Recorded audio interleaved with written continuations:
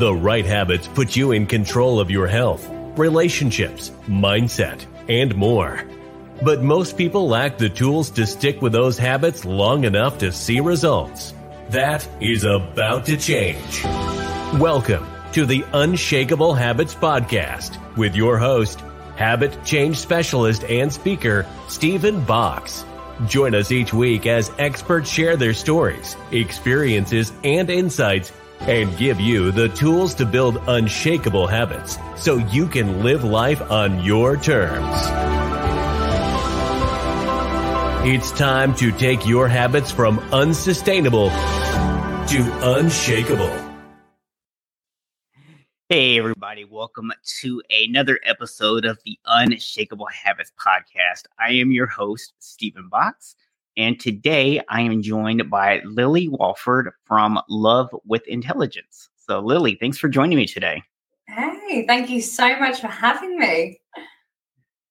Now, you have this really interesting approach to dating that we're going to talk about today. And I know that because your approach is so unique, there is a really cool story behind it as well.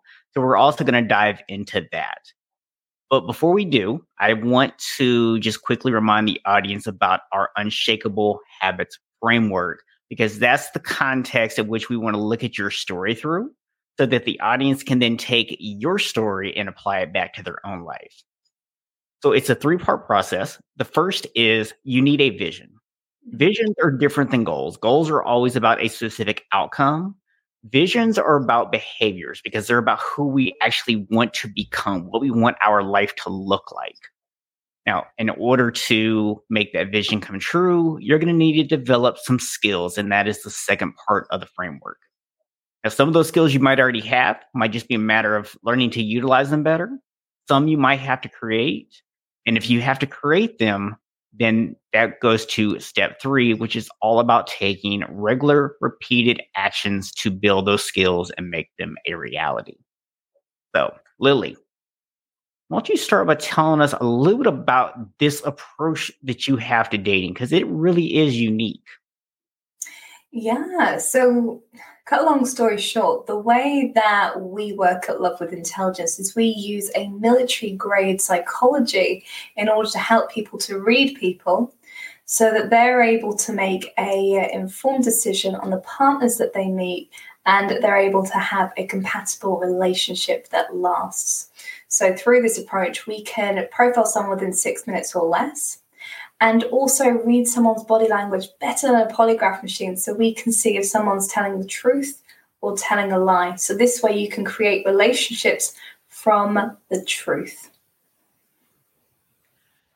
Now, I was looking on your website, and you talk about how you really wanted to give people something that wasn't all about the mind games and the manipulation that a lot of the dating sites are really about. And you just kind of hit on that a little bit, talking about you want to give people a way to identify, what's actually happening, the truth. One of the things that was interesting to me in there was how you talked about how by being able to read people and profile them and actually realize, is this person being honest? Are they being authentic with you? It allows you to build trust actually faster than the old-fashioned way of dating. Exactly. And I think this is so important because when we go into dating, we want to we want to make the best first impression possible. So what we end up having is almost like this person who's wearing this mask of the best impression. We've got this person wearing this mask, and these two masks are interacting versus the two people behind them. So a big part of this process is allowing people to remove the mask so they're actually interacting from who they are with the person that, the other person is. So it allows you to build that authentic and genuine connection really quickly versus, we've all seen those things of say these 10 things to make them fall in love with you, or don't text them back straight away, and all these awful strategies that are actually there that break down true, genuine, and honest connection. Yes, you coming from this particular background, me coming from the health industry, we both know all about bad tactics. Oh, yes. dear, yeah. And people wonder why they don't work. I don't understand why I can't lose weight and why I can't be happy in a relationship. I just don't get it. Oh dear, yeah. From trying to survive on 50 calories and saying the script constantly of, yeah.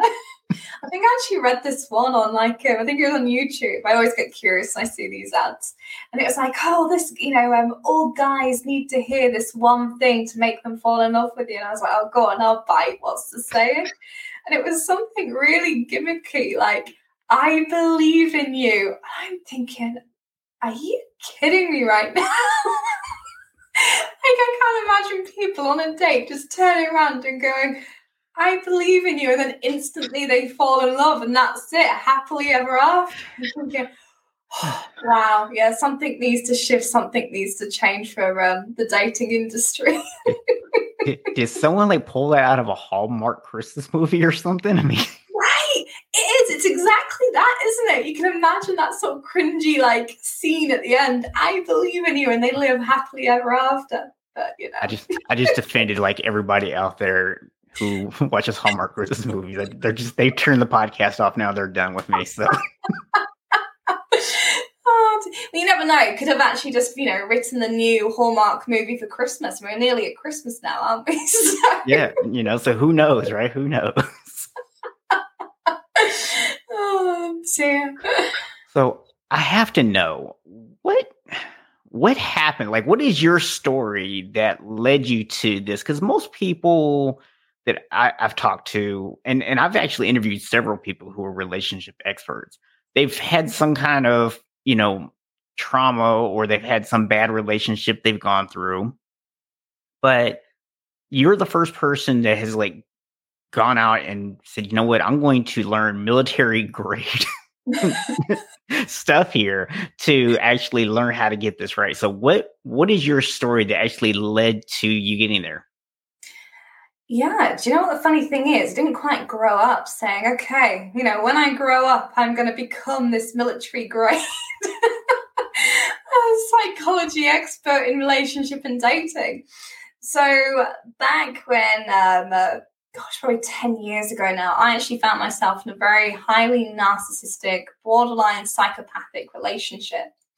And this guy was a police officer, and gosh, this relationship was just horrendous. I found out I was cheated on. There was all these different things like being berated. It almost got physically violent.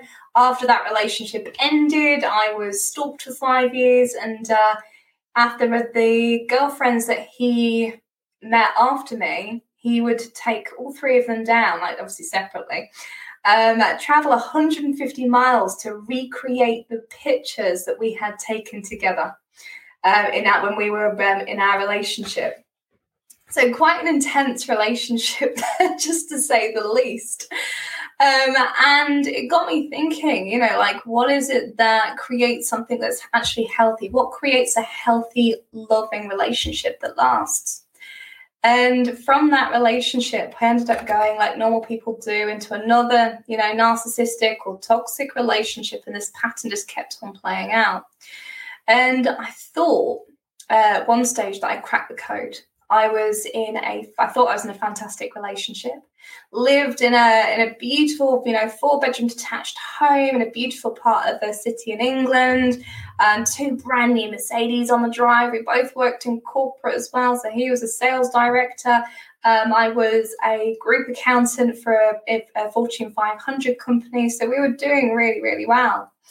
And within one weekend, though, got that awful text as I was coming home from work saying, we need to talk. So I was like, oh, gosh. So within one weekend, that was it. It was job gone. It was relationship gone. Had to move house. Kept the car, which was great. But it got me thinking, okay, what is it, again, that creates a healthy, loving relationship? So I went on a bit of a soul-searching journey, and within 1 year, I became an NLP master practitioner trainer, a hypnotherapist, a life coach, a public speaker, started up a business, all whilst I was working full-time. I did all that within 1 year. And I think it got to the end of that year, and I was still single. I was dating. And my dating life was still absolutely freaking awful. Even after all this hard work on self-love and confidence and all these different things. And I was still attracting people who weren't right for whatever reason. And it got to this point where I was on a dating site and I'd messaged this person a couple of times, and you kind of get that vibe where it's like, oh, yeah, this is not going to work. So you kind of end the conversation politely. And the next day, they start messaging me again. I thought, okay, I'm not going to bother messaging them. It's not polite to leave them on. I've already said goodbye or whatever it might be. And the following day after that, I suddenly got 12 pink roses delivered to my house.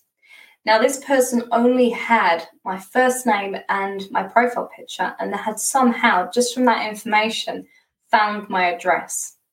Now, as I said before, I was previously stalked for 5 years. So when this happened, I completely freaked out and was thinking, oh my gosh, I don't want to be stalked for another 5 years. This person knows where I live. This is not a good situation to be in, and self-worth and self-confidence isn't going to save me in this scenario. And back during that time, one of my friends was doing some work with a guy called Chase Hughes. Now, Chase, he's a world leader in behavioral profiling. He's got $30 million worth of government-backed research. So he trained military operatives, so about 2,500 military operatives, to like a James Bond, that kind of level.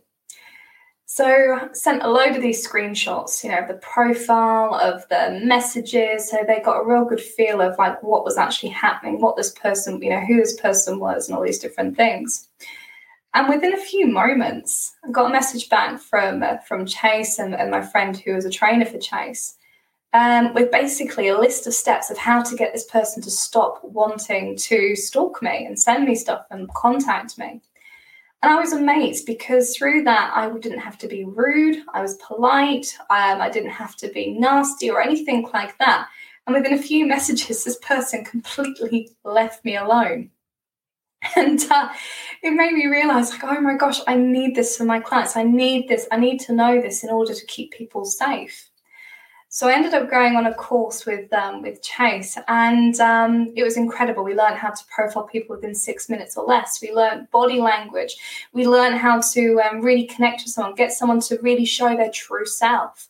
And it was all these amazing things that I was just completely blown away by. And at the end of the course, I ended up speaking to Chase, and we ended up partnering up in business. So we actually could bring in all this military grade psychology into Love with Intelligence. So we could teach people how to profile, teach them how to learn how to read body language, so they could actually meet someone and see the truth straight away. And, fast forward 2 years, we are now seeing people enter relationships within 3 months of working together, which is just freaking amazing. So people who've been in previously narcissistic relationships going into loving relationships and building them up. We've created a narcissist course, so identifying and disarming narcissist course, and we've helped people go through divorces, protect their children, all these different things, from being able to share this information with people to help them deal with these dangerous personality types, and also how to heal, and also this information to help people meet the one. So it's been quite a journey. I have to say that actually sounds like really scary. I can only imagine what that would be like. Like this person, you said, literally just has your first name, not even your last name, just your first name and a profile picture, and they're able to find out your address. And especially having gone through that situation before, I can definitely imagine just how bad that must have been, and why that would have promoted you to say, you know what, let me go and learn this stuff and figure out what to do here. So yeah, because it was interesting, because when you're dealing, it's one of those, we end up doing more for other people. We always do more for other people than we do for ourselves. And for me, it was like, okay, this is a scary situation to be in for myself. It's not nice suddenly getting someone stalking me or sending stuff to my house. But it did really make me think of, okay, what would I do if my clients went through that? And for me, it felt wrong to be able to work with people without knowing how to protect them in those scenarios. Yeah. Because, when you've got someone who knows, addresses and things like that, it becomes something so much more dangerous. And I know with those type of personalities in particular, the worst thing that you can do is block them. And the reason is because it creates this game. It creates this cat and mouse game of, okay, I can't contact you on here. I'm going to go on Facebook and find you. I'm going to go on, find you on email or whatever it might be, just to prove that they've still got power in order to be able to contact you or connect with you. Yeah, and that's, what most people's first instinct would actually be, is to just block them, right? Just like, oh, let me just block them and get rid of them. But you're not going to get rid of them. Not through that way. I remember even having a work colleague who, it was proper creepy. He was in his 50s, and I was in my very young 20s. And I had my work number, and he suddenly left the company. Goodness. And tried to message me on my work phone. Sorry, on my personal phone. So I blocked that number. Then he tried to message me on LinkedIn, go, I saw that you had blocked my number. So I had to block him on LinkedIn. And then, this is way before I learned all the behavioral profiling stuff. And then, I don't know if you remember or whether you've got an Android phone or an Apple phone, but on Android, there was this health app called Google S or something, S Health or something like that. And it used to count steps. Mm-hmm. And suddenly I get this message come through on that saying, so-and-so, I won't give the name, so-and-so has decided to challenge you to 10,000 steps. So it was even going down to the microscopic levels of trying to reach someone just because they can. It's like, dude, at some point, take the hint, right? Like, yeah. But the beauty is, like, with these personality types, so this is very narcissistic behavior. Yeah. And the thing is that most people don't understand with true narcissists, because narcissists become such a buzzword within the dating relationship community. But it's a true narcissist. The empathy part of the brain is actually underdeveloped. Yeah. So asking them to feel is almost asking them to, like a fish to walk or something like that. Yeah. They end up seeing people as resources, like a pen. Like, oh, how do I use this pen? Or how do I use a calculator? Or how do I use this phone? Because they don't fully connect with the person. It's like, okay, what can I get out of this person? How can I benefit from this person? Whether it's, a person who's got a higher status than them, or someone who looks good on their arm, or whether this is someone who's good at giving them compliments, or whether it's someone who's good at, doing chores or whatever it might be. And they'll learn how to use that person in a way that benefits them. And I would assume that a lot of what you teach people is, in learning to read those situations, you can tell if that's the kind of person that you're dealing with very quickly and know whether to get away from that situation before they really have a chance to latch on to you. Yeah. So we deal with a few different scenarios with our training. So there's obviously that one where you can identify and quickly get out and get away from that person. Or if you're in a situation where you've had a child with a narcissist, or you're divorcing a narcissist, or you've got a family member that's a narcissist, suddenly it's not like, oh, I can block you and I can get away from you and I can completely ignore you. We actually teach people how to communicate with those types of people in a safe way, because saying no to a narcissist is nearly impossible if you don't know what you're doing. So speaking of that, and we're going to jump back into your story here in a second, but I know at the end of the interview here, we're going to have a giveaway for people. And you're going to talk to people about how to find that one. But that also is going to include 7 red flags that you need to be looking out for. So I'm going to have you maybe give us a couple of those at the end. So people have to now stick in for the entire interview just so they can hear that. And they're juicy, I'm just saying. Yeah, that's me shamelessly using manipulation to get people to stick around to the end of the interview. Oh, dear. Although, is it really manipulation if you tell people that's what it is? It's always the intention of the manipulation. It's for their own good, so it's okay. Your own good. You need to hear the entire interview. Stick around. Ethical manipulation. There we go. Yeah, there we go. Just make it sound better. I like it. So Lily, you kind of hit us like with this really like shortened version of your story. So I want to kind of dive into it a little bit. So you get this phone call like, hey, we need to talk. And then all of a sudden it's like, all right, now you're broken up. You've lost everything, but you at least got to keep the car, right? And then you kind of dedicated yourself to learning all these different things. And so I'm curious, was there a moment where you started to like blame yourself for these relationships? Or at some point, did you think they were the other person's fault? And if so, like at what point did you kind of come around to saying like, you know what, I need to make some improvements in my life to avoid these situations? Yeah, great question. I don't think I've ever been asked that before, but it's such an awesome question because the truth is, back then, I blamed those relationships. It's like, oh gosh, I showed up, I was brilliant in those relationships, and it's all their fault. And it probably wasn't until I started sort of really diving into my journey and gaining some serious self-awareness. But it was funny, actually. It's different for the different relationships. So the narcissistic relationship that I was first in, that relationship, when that ended, I actually blamed a lot of myself. I was actually wondering, why wasn't I good enough? There was a time in that relationship where it was like, I need to stay in this relationship to protect other people from going through what I've been going through in that relationship, which is a very interesting mindset because narcissistic relationships are very cult-like in the way that they can influence and change beliefs and also chip away at your identity. So you tend to find people who go through narcissistic relationships, they come out and they're like, who am I? I lost myself in that relationship. And it's a genuine thing. You come out of those relationships feeling like you don't know what your emotions are.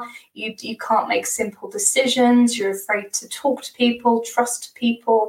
It's quite messy.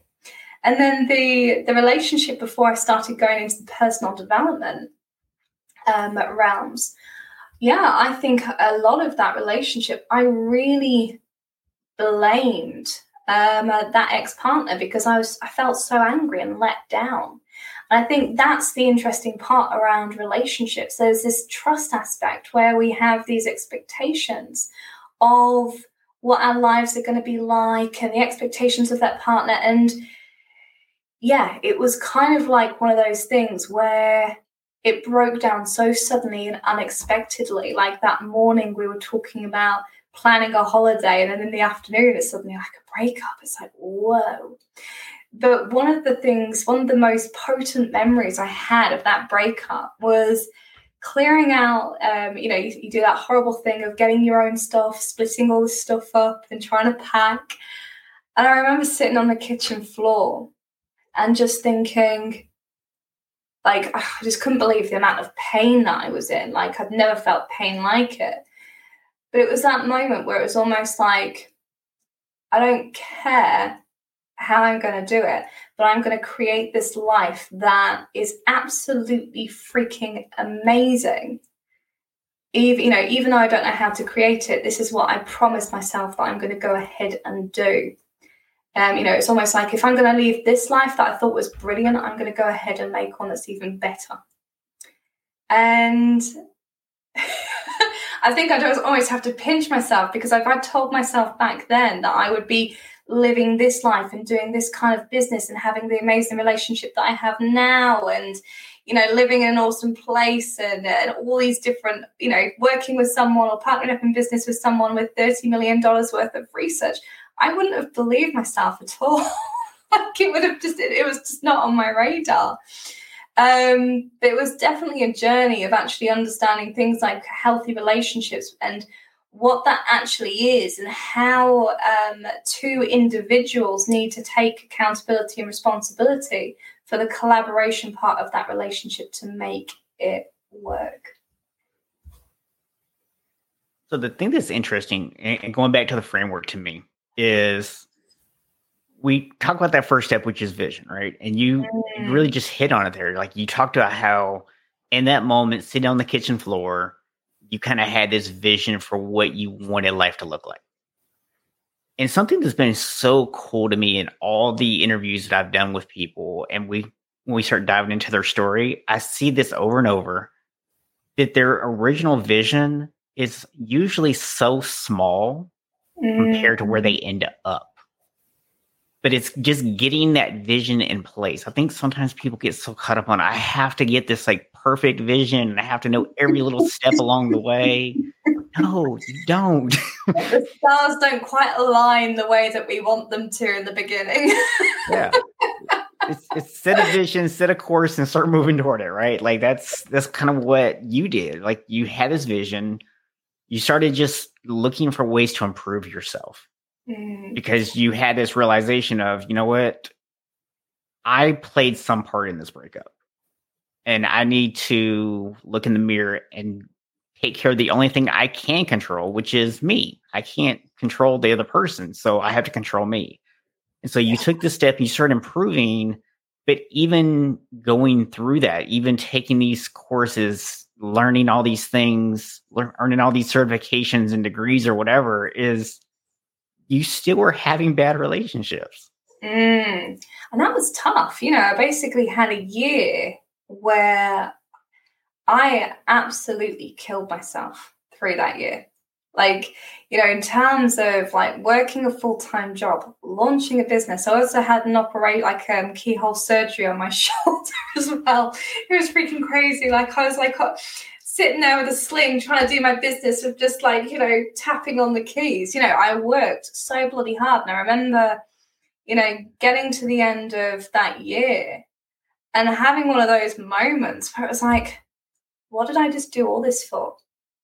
And it was probably like one of the hardest moments. You know, everyone thinks that personal development and going into your vision is this thing of like, oh yeah, it just keeps going up and up and up. No. We have the highs and we have the lows. And I just remember that low thinking, oh my gosh, is this all there is? Or have I just done all this for just this? Yeah. And oh gosh, yeah. Like even something that played into that when I was doing my public speaking. I was on the public speaking course, and I was telling the telling my story, and I was getting the feedback at the end. And usually, like, you know, when you have professional speakers, they have the big problem and the bad story and all these different things. And it's like, at the end of this, it's like they turned around to me and said, I'm not getting the payoff. You know, you went all through this stuff, like, give us the payoff. What's so amazing now? And I just remember thinking, like, yeah, you're right. Like, where's my payoff? Like, I hadn't quite, it was almost like I was telling the story whilst I was still in it. And I hadn't got to that amazing place where I am now, you know, which is in a fantastic relationship. We live in a beautiful barn conversion. We've got a gorgeous collie. We're out in the countryside. It's just freaking. And we're both self-employed. We both support and help people. And we have this amazing connection. We just love things like psychology and we just geek out on stuff all the time. It's freaking fantastic. And it was like, because I didn't quite have that and trying to tell my story from that kind of place, it just did not work. Yeah, it can be difficult to tell people like your story when the payoff is theoretical, right? Right. It was like, difficult. Oh, yeah, I'm a life coach and now everything's fine. Yay. It was like, yeah, I was just not in that place to say, you know, it wasn't to say that my life hadn't improved by that point. It definitely had. But it wasn't at the place where it needed to be that kind of like that inspiration. Like, look, I've managed to get to the place where I want to be now. Yeah. It was kind of like I was still caught up in the wind. It's interesting. I'm glad you brought this story because this is actually really common. I do professional speaking as well. And so I also hear this kind of feedback all the time. And the thing about it is, in that environment, it's the expectation. It's what you're going to get told. But the reality is, in bringing that back to life, I think sometimes we get too caught up in, I have to have that big moment or I haven't made it. And it's so important to celebrate the progress, the process of it all. Yes, and I think this is the thing, isn't it? It's like with personal development, it's not just about the goal, getting everything that you want. It's the journey of becoming. And I think that was something that I really needed to learn because, one thing I totally forgot at the very beginning of my journey, I had horrendous social anxiety to the point where, and this is cringy thinking back, but to the point where when I went to go and greet the person who was like hosting the course, who was greeting everyone, giving everyone a main badge, and then the people were going into the room to go and get a chair, I had to do a walk a mile in London. I was a freaking mess, like literally full on anxiety, almost having this, hyperventilating. And, this person at the end of this hallway is trying to say hello to me and pass me a badge. I wasn't even in a place to be able to speak. I was able to say, thank you. And that was it, just run off into the other room. By the end of the year, I was able to speak in a room full of people. I was able to help people. I was actually helping corporate executives at the end of that year to be able to do public speaking and improve presentations. And it's like, I think sometimes we can be so ungrateful for our journeys and that level of becoming and owning that story in that way. Because the one thing I've noticed is society, friends, family, colleagues, they love the people to play it small. And there's this, I don't know if you've ever heard of like the crab pot metaphor or mentality. So perhaps. Basically. I've probably heard the American version. Oh, you don't talk about crabs in America? We have the crabs in the barrel, which I'm going to assume is probably similar. I've seen that a barrel, we've got like a bowl or a bucket or whatever. But basically you put a crab in a bucket on its own or a bowl or whatever it might be, and it will climb straight out. You put two in, they will keep each other in the bowl. So they'll stop them, if one tries to climb out, it'll drag it back in. And that's exactly what people do in society. Like I remember saying, I'm about to start a business. And it's almost like you get this thing of like, oh, bless you. Well, I hope it goes well for you. And it's not genuine. It's not like, oh, that's fantastic. Or, there's no real belief behind it. And it's all these different things to be able to keep you back into society and keeping you playing it small, because people know how to deal with you then. Yeah. If you suddenly grow or change or do, people need to readapt on the way that they treat you, because our identity dictates our standards and our expectations. And when we start playing with our standards and expectations, it changes our reality in our life, which then feeds back into our identity. Yeah. So people have to relearn the way that they actually start to treat us and interact with us, which is really interesting. Yeah, I saw something actually on Facebook yesterday, and I don't completely agree with the idea, because I think anytime you start talking in absolutes, there's a danger there, because there's always a time and place for things. But I like the overall idea of what it was expressing, which was the problem of putting other people first is that you teach them that you always come second. Ooh. And I think that kind of ties in real well with what you were just saying. Now, like I said, now there are times you should put other people first. There are times you should put people above you. So I don't like this absolute idea of you should never put anybody else first. But there's absolutely times you need to put yourself first, but you should never teach other people to put you second. Totally agree with that. Totally agree. And it kind of it kind of filters into like the levels of love. And I don't know if you've ever heard of this before, but there's 4 levels of love. And number 1 is this thing of people who just tend to take. So they can receive love, but they're unable to give it. And you've got like the narcissists, alcoholics, those kind of people who are so self-absorbed, they're unable to be able to empathize or think of other people. Then you've got transactional love. I will do this if you do that. So you end up hearing like, for example, a lot of couples can end up falling into this habit of, well, if I do this, you do that. You do the dishwasher tonight because I've already done this, or whatever it might be, and it becomes into this like transactional battle. Yeah. Then you have unconditional love, where it's being able to just give love because you want to be able to do it. And then I can't remember what the last one's called, but it's kind of like the guru love. It's kind of like Tony Robbins, Mother Teresa, people are able to love everyone and anything, and it doesn't really matter what they've done or what their story is or anything like that.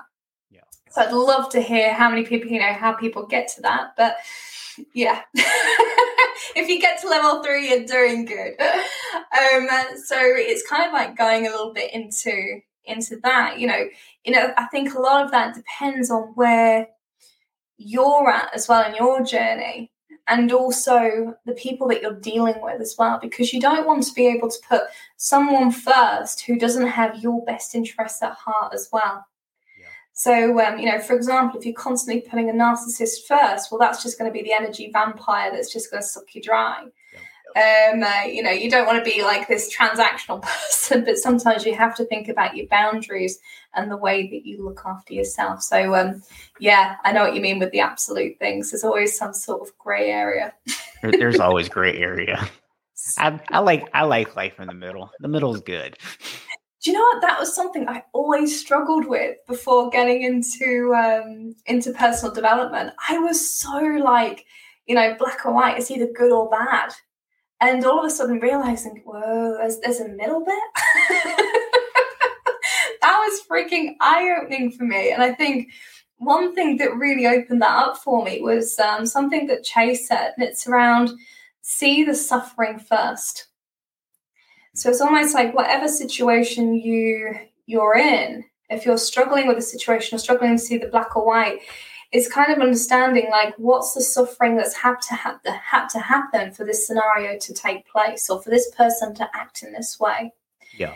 And it seriously helps with the whole like seeing things in a whole different view and the level of compassion that you can give a situation. Yeah. And I would even go so far as to say apply that to yourself, right? Yes. Because sometimes I think we maybe overlook just how traumatic things really are in our lives.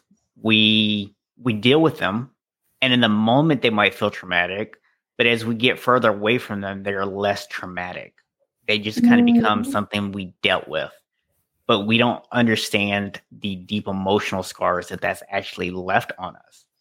So for example, if we kind of fast forward into your story a little bit, now this may or may not have happened to you, but I know this is a common scenario where even once you've kind of learned all this stuff, you realize what's going on, you're in a better place.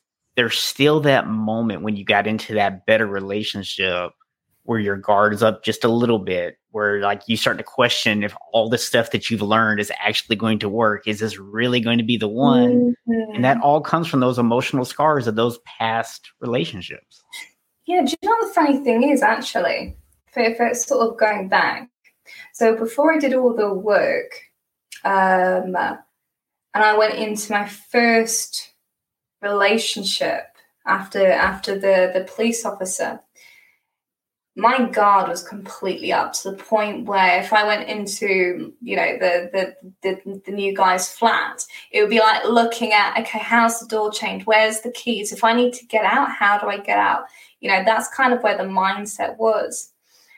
But I must admit, with the partner that I have now, I didn't really go through any of that, which was beautiful. And the reason I think that is was did like a crazy amount of training with Chase, but I could see the truth. Yeah. And it was one of the first times where I could actually fully be human with someone. And I know it's like a really interesting thing to say, be human with someone. But when you've got someone who is basically saying that they've got your best interests at heart and they really love you, and you can see through their body language that they're being completely open, completely truthful. And not only are they saying that, and you can see that they're being true through their body language. I mean, we're talking about reading body language better than a polygraph machine. So there's no escaping from telling the truth. But the other element is as well also seeing the actions back up the words. And I don't think like I have ever been through something so powerful in my life before. Like I remember the first time he said the words, "I love you." And like literally I can feel like goosebumps just like going up my arms even after all this time. I can see you like lighting up right now as we speak. And it was like, wow, this is kind of like real. He's actually meaning this. He's actually being truthful to this. And it just felt like I could just breathe. That's like the best thing I can kind of say. And I, like being in that place, it's almost like, it's quite funny actually. We were having this conversation the other day. We were like saying, okay, what's love in a relationship? And the term that we kind of agreed, we both agreed on, was it's creating an emotional sanctuary where we can both come back to knowing no matter what's happening, whether it's an argument or anything external happening or whatever's going on, that we know we're safe, we're secure, and we're loved. And yeah, I think that is like the difference between that, you know, the conditional love where it's like, oh, I'll love you if you're good to me, versus I love you, I am with you no matter what. And I don't think I could ever explain that in research fully, but it feels freaking amazing. No, I know exactly what you're talking about. You know, I shared with you that when I was launching the podcast, my mom had came to live with us, and after she had to have heart surgery, and you know, anyone who's ever had a parent come live with them for any period of time knows how stressful that can be, especially on a marriage.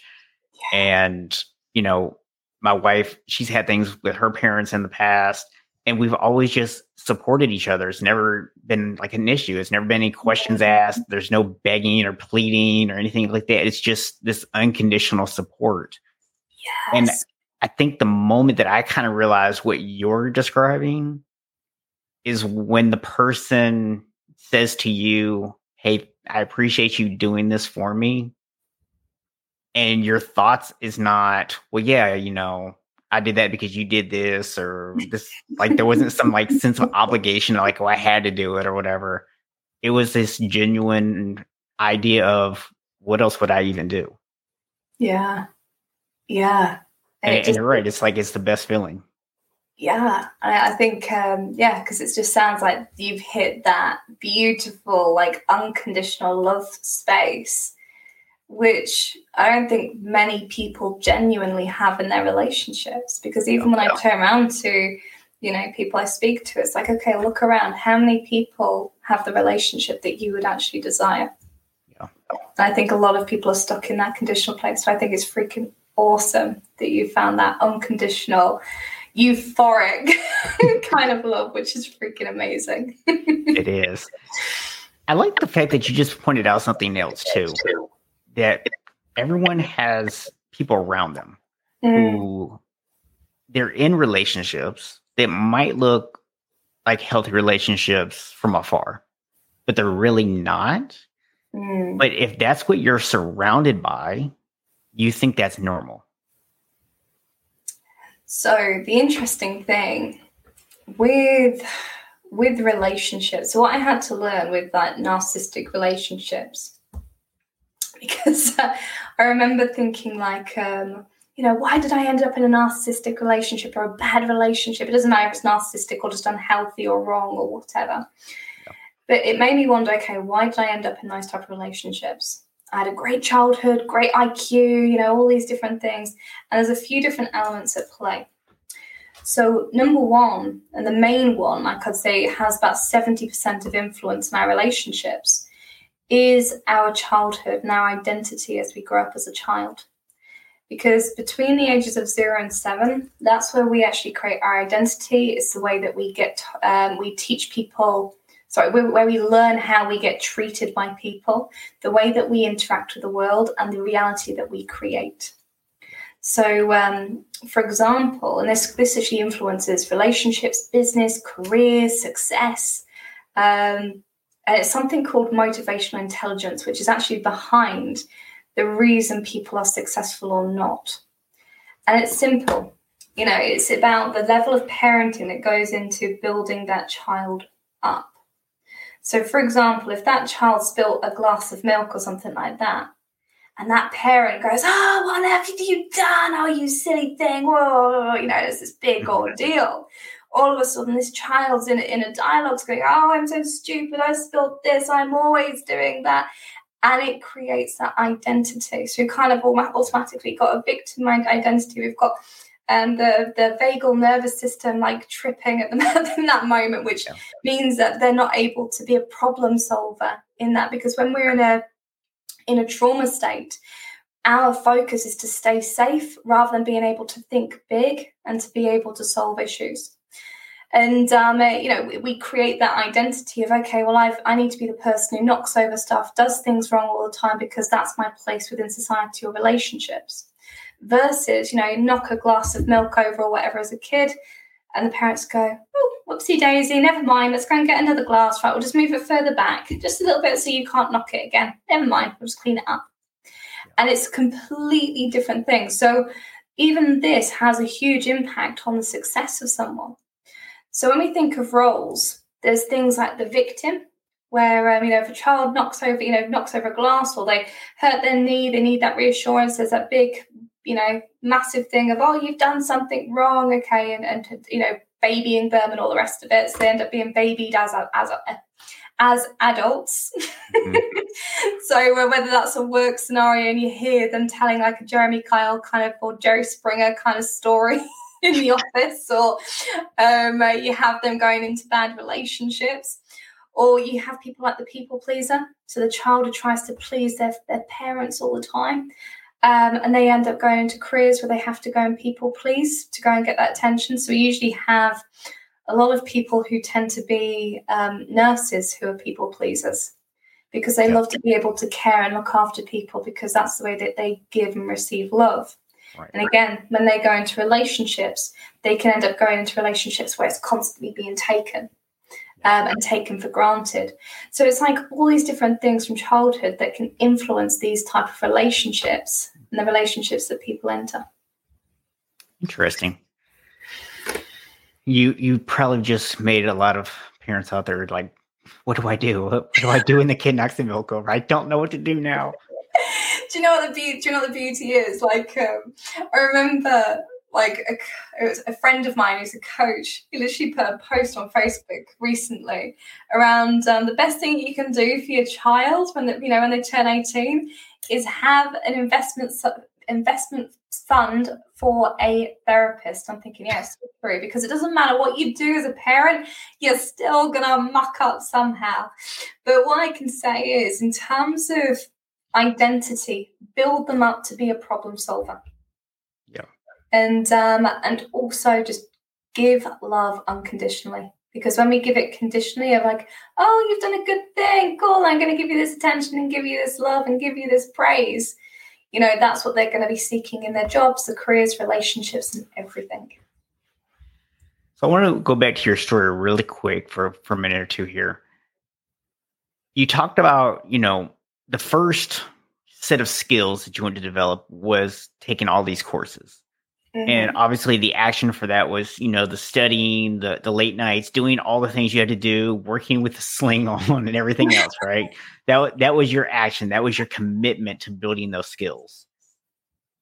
And I think something a lot of people maybe overlook when they're looking at a framework like this, they think the framework is supposed to be this one-time thing, right? Like, no.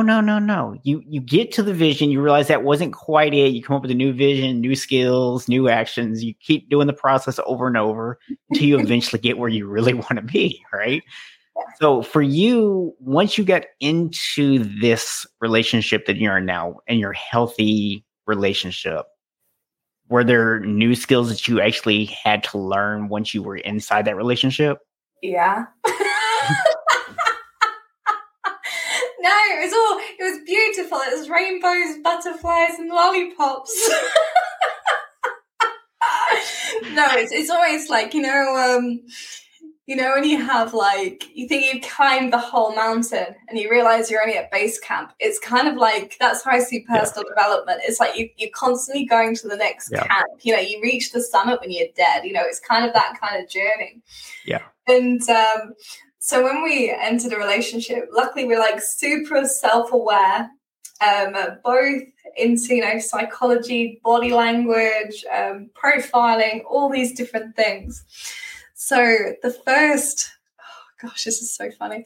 The first year of our relationship, it was almost like if we ever had a disagreement, it was the first relationship actually. Every time we had a disagreement, we would actually end up being stronger in our relationship than weaker, which was super new to me, because before it was like, oh yeah, go to bed angry and all these different things. And it's like, ugh. But we ended up having conversations to the point where it's like, okay, have the argument, which is a complete freaking mess. Then there would be the coach perspective of that argument. So we'll come back together, have a sit down. Right, okay, so what did we notice about this thing? So we're almost dissecting it from this level of a coach.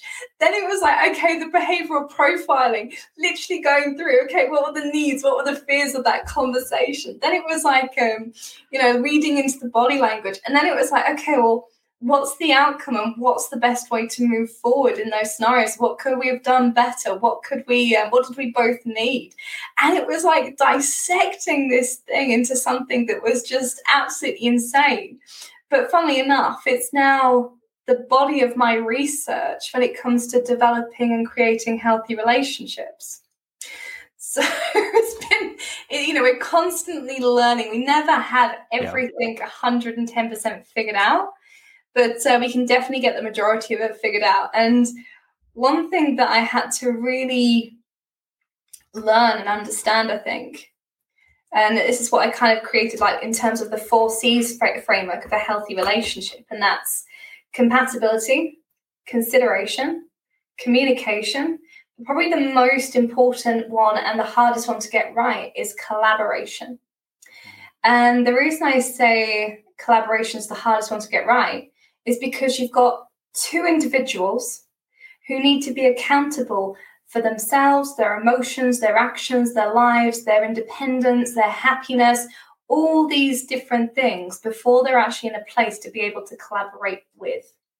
Yeah. And the reason I say that is because each individual, their strengths, individual strengths and individual weaknesses will be the strengths and weaknesses of the relationship. Yeah. So if you've got one that's not great at finances, guess what impacts the relationship? If you've got one that's, highly emotional and all over the place, I won't tell you which one that is out of me and my partner. That will actually damage, the relationship. So that'd be the weakness in the relationship. So it's being that accountable for your own, actions, words, emotions, all these different things. So you're able to be in that place to collaborate and build the relationship. Because if you've got someone who, I don't know, say you've got a niggle in the relationship, like, oh, I really dislike it when you call me X, Y, Z, or there's this thing going wrong or whatever it might be. And the person goes, what are you talking about? Yeah. You've got no way to be able to collaborate. And also, if you've got a person who can't look after themselves completely as an individual before they even come into the relationship, that's only going to bleed the relationship dry. There's going to be no respect there. And also there's going to be a lack of, being equals in a relationship. So when you have 2 people who aren't equals in a relationship, rather than having an awesome partnership with great chemistry and passion, you have a parent-child relationship, whereas a person, it feels like they need to be responsible for the whole relationship, which ends up in a codependent pattern. But that was kind of quite a good tangent. So the short answer is yes, you end up learning lots afterwards. It's interesting too. You hit on something that I think a lot of people, especially people who are the givers, they struggle with, because initially they're doing things out of love. And so they actually think it's kind of cute that the other person needs them to do stuff, right? Yes. But then at some point you start to feel like it's transactional. Like now there's an expectation that you do it. And now it's no longer something you're doing because you want to. It's now something that's expected of you from the other person. Yeah. And you're not able to sit back and be like, I created this situation. Instead, you just get mad at the person for never being able to do anything on their own. And now you would end up with a resentment. Yeah. And do you know what? That's happened too. Like, that's a genuine thing that comes up in so many relationships. And I think it's even been highlighted to a lot of people through COVID and lockdown in particular. The amount of breakups and things I've seen over COVID has been horrendous. And it's because of this main thing. And the thing that we need from people in order to stop going into that place where we take someone for granted is space. But what we tend to do, especially when we're stuck in a building with someone, is instead of going, okay, having space, having individual time, it's, hey, do you love me? Hey, I'm going to do this for you. And it's like this clinginess rather than this, ability to have space, which creates desire, which creates appreciation. And those things really help to keep that relationship moving in a positive direction. Yeah, and I know we all speak, different love languages. So if you're a giver and the other person, that's not their thing is like something else altogether. They don't appreciate your giving because that's not their language. And they're trying to give you whatever their language is, the way they communicate love, but you're not appreciating it because you want them to give. And so it's this situation where like people aren't communicating. It goes back to what you said. The communication of that is so important. If you don't collaborate and get on the same page and understand each other's needs, it's not going to work. Yeah. I think one thing that my partner and I sort of introduced was, a weekly review, as cringeworthy as it sounds, but it's freaking awesome because you kind of go through together the things that you've appreciated the most about that week from each other, things that you feel like you can improve on, and the things that you're looking forward to on the following week. And also what it helps you do is it helps you to plan that quality time. Yeah. Because, life gets in the way sometimes, and it's so easy to put ourselves at the bottom of the heap of everything. And when we put ourselves at the bottom of the heap, it usually means that we put our relationships at the bottom of the heap too. So real quick, I know we did promise people earlier that you were going to talk to them about how to get a free download from you. So first of all, tell us a little bit about the download itself. Like what are they actually going to get when they download this? And then maybe give us a sneak peek. Give us one or two of those red flags that people need to look out for too. Love that. Yeah. So this guide, it's 15 pages. Like I put so much into this that you're going to get so much out of it. So it's 15 pages that goes into my exact tactics on how to go ahead and meet the one who you're going to be compatible with to have a long-lasting relationship. So that's whether you want to meet them online or meet them offline. So you go through the compatibility matrix, which helps you to have that long-term relationship. But the other thing that I've put in there is the red flags that you need to look out for to avoid the wrong ones. So a couple of those red flags, because there's 7 in there. So if you want to check them all out, you need to go and download the guide. But the 2 main ones that can be really, really good to look out for is look out for something called the lack of empathy. Now, empathy is what we actually express on our face, for example. So if we feel sad, we're going to look sad. If we feel happy, we're going to look happy. So look out for that empathy within people's pictures, within people's when they have a conversation with you, and also if there's not genuine empathy. So the way we know if empathy is genuine or not is that the motion will actually slowly slip off the face versus slip off the face really quickly. So for example, something that's not genuine is if you see someone that you don't like at a party and they look at you and you smile and you wave, and then as soon as they turn their head, they're like, oh, thank God for that. They're not looking at me. That drop off the face shows that it's disingenuine. So narcissists tend to show disingenuine emotions. And then the other one, which is super important, and this was taken from some research from a guy called Gavin DeBecker, who was head of security for the White House, and he knew lots about different toxic personality types. And it's really simple. It's watch out for the person who can't take no for an answer. So if it's something like, you turn around and say, I can't go on a date tonight, and they say, no, I still want to see you. If they can't respect your decision, or, the fact that you've turned around and said, I can't go on a date, or whatever it might be, that's a huge red flag. So watch out for the person who can't take no for an answer. And then for the other 5, well, you're going to have to download the guide to go and check out the rest. And there's your ethical manipulation. I know it's juicy, so it's definitely worth it. So I'm going to go and put this on the screen for those who are actually watching on YouTube. But for those who might be listening, it will be in the show notes. But if you want to go ahead and just tell them what the website is also. Of course I can. So it's Love with Intelligence, and the guide is at lovewithintelligence.com/meet. Is it hyphen those little things? Meet yes. -1. There we go. -dash. I don't know. Whatever it is. The little just, line thing. There's a line that comes midway between the words. That's what we're describing. There we go. Whatever those are called. It gets technical at like 10:30 at night here. We have someone who speaks the Queen's English and someone who speaks American English, and neither one of us know what to call this. So, oh dear, okay. It's a little like horizontal line. There we go. Yeah. Love it. Oh, dear. So, Lily, thank you so much for coming on today and sharing your story with us. If someone wants to contact you other than downloading the free guide, what's the best way for them to do that? Yeah, so check out the website. So that has my email address there, or you can contact me directly, and that's Lily. So that's liy.walford, which is WALFORD at lovewithintelligence.com. All right, and I will also include that in the show notes. That way people can find that as well.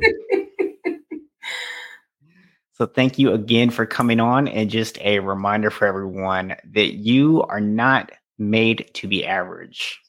You are made to be more. So go out and be unshakable. Thanks for listening to the Unshakable Habits Podcast. If you enjoyed this episode and you'd like to help support the podcast, please share it with others, post about it on social media, or leave a rating and review. To catch all the latest, please subscribe at unshakablehabits.com/YouTube or on your favorite podcast app. You can learn more about Unshakable Habits at unshakablehabits.com. Until next week, be unshakable, my friends.